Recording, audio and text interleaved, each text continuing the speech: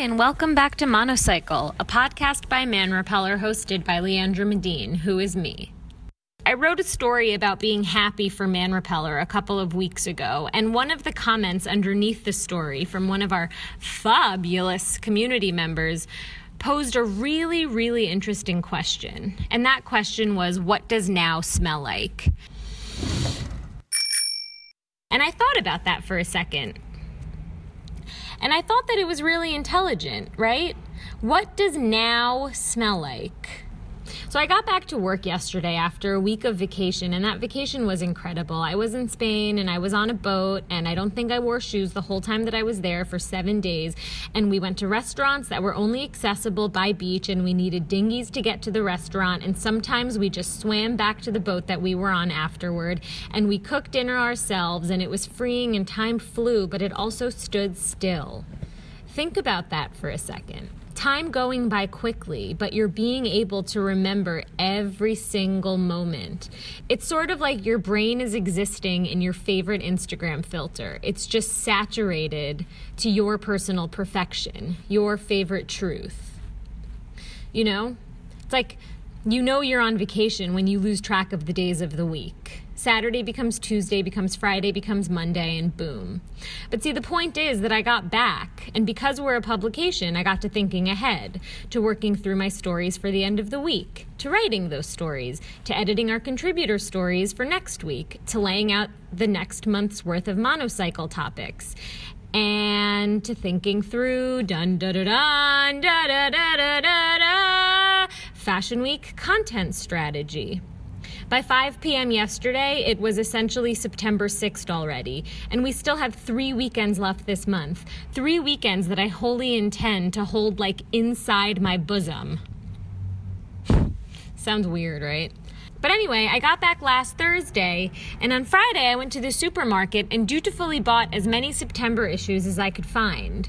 So right now I'm sitting here with my fall fashion issue of New York Magazine, and I spent the weekend pretty much studying Wall Street Journal magazine's fashion issue. And I have to say that for as much as I've been wishing away the imminent month of September, I can't believe how quickly I'm manipulated and thus led to look forward to the next season. I mean, I've been talking about the concept of endless summer and truly dreading the month of August because I know what comes after it. And yet after the mere flip through of 2 separate magazines, I'm ready. And it makes me think, that it can't just be about the clothes, right? It's totally the lifestyle that they evince. And I know that this is said a lot, and people have communicated this sentiment for as long as I've been alive, and definitely even before then, and yada, yada, yada. But I don't think I always understood what it meant, because even looking through the ads at the beginning of these magazines and observing, for example, a pair of patent leather Gucci loafers paired with white tube socks worn with, a mid-length dress and a trench coat. I mean, yeah, I want to wear that. I look at it and I get so jazzed to the point that I will actually compromise how excited I am to be like melting in the heat.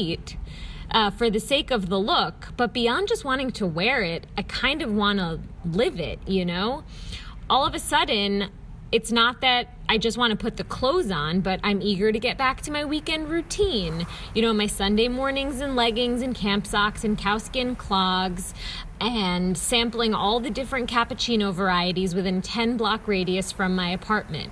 And I want to smell the crisp breath of fresh fall air and watch the leaves fall and step on them and make that really satisfying crunchy noise. It all just seems so meditative in this weird way, right? I want to get home from work, or I want to get home from work during the week or on a Friday evening and not feel guilty or pressured about sitting at home because it's so beautiful out. Because when it's so nice out and the sun is shining, I feel this curious moral obligation to soak in the transient warm days of our short but sweet summers. The thing is, once I put the magazines down, I'm back in reality, where there are pools and colorful silk hair scarves and beaded bracelets and bathing suits and optional shoes, and man, that's so great. The thing is, after you've read a September issue and you've gotten really excited and you've thought about all of the different fall outfit propositions that they inspire, the shimmer on the commodities that you once held so dearly no longer feel as shiny. It's just not the same as it was like 3 months ago. Which really makes me wonder if the cycle of consumerism is such that we're not allowed to enjoy the moment, to bask in what's actually in front of us. It's almost like planning ahead forces us to wish away the present. But then again, you can't not plan. The solution here isn't like, live in the moment, live free, don't do anything, fuck responsibility. I don't think that's what I'm suggesting, right? Like, people depend on you. If you're a parent, you can't do that. If you're an employee, you can't do that. In some ways, we are all depended on by somebody, and by mere virtue of that, we all have a responsibility to plan, to understand, to be held accountable. So from top to bottom, I'm looking at September issues. I'm oogling, or is it ogling? I don't know. I'm oogling/ogling at the fall fashion prospects and feeling so excited about them and thinking to myself, I can't believe I'm ready for fall. And as I'm thinking that, I'm thinking into the future, and I'm not so much thinking about the clothes, but I'm thinking about the routine and the life that comes with the fall. But then I'm jolted back into reality, and I remember who I am and what I am, and I remember that I'm obsessed with the summer, that I need the summer, that this is the time of year that I feel like I get to shine, that I get to prime, that I'm my most authentic self. And then I start to think to myself, right, does being forced to plan ahead force us to lose sense of right now?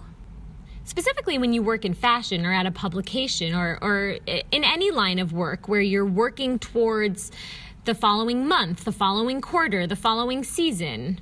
And I think all of us have to experience that in some ways if we're members of the professional world. I got my first press release yesterday about holiday gift guide ideas, and I was like, whoa, slow your load. I'm still waiting for my ice cream to melt. And so you think to yourself, is our real problem with living in the now the simple fact that we work in the future?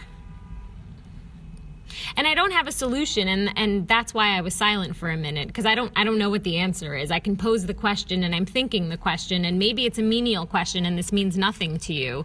But it's something worth thinking about, and it's I don't know. It's something.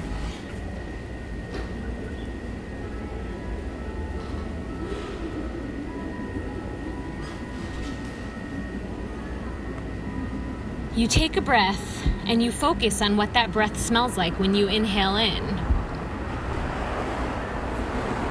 That's the smell of now, you know?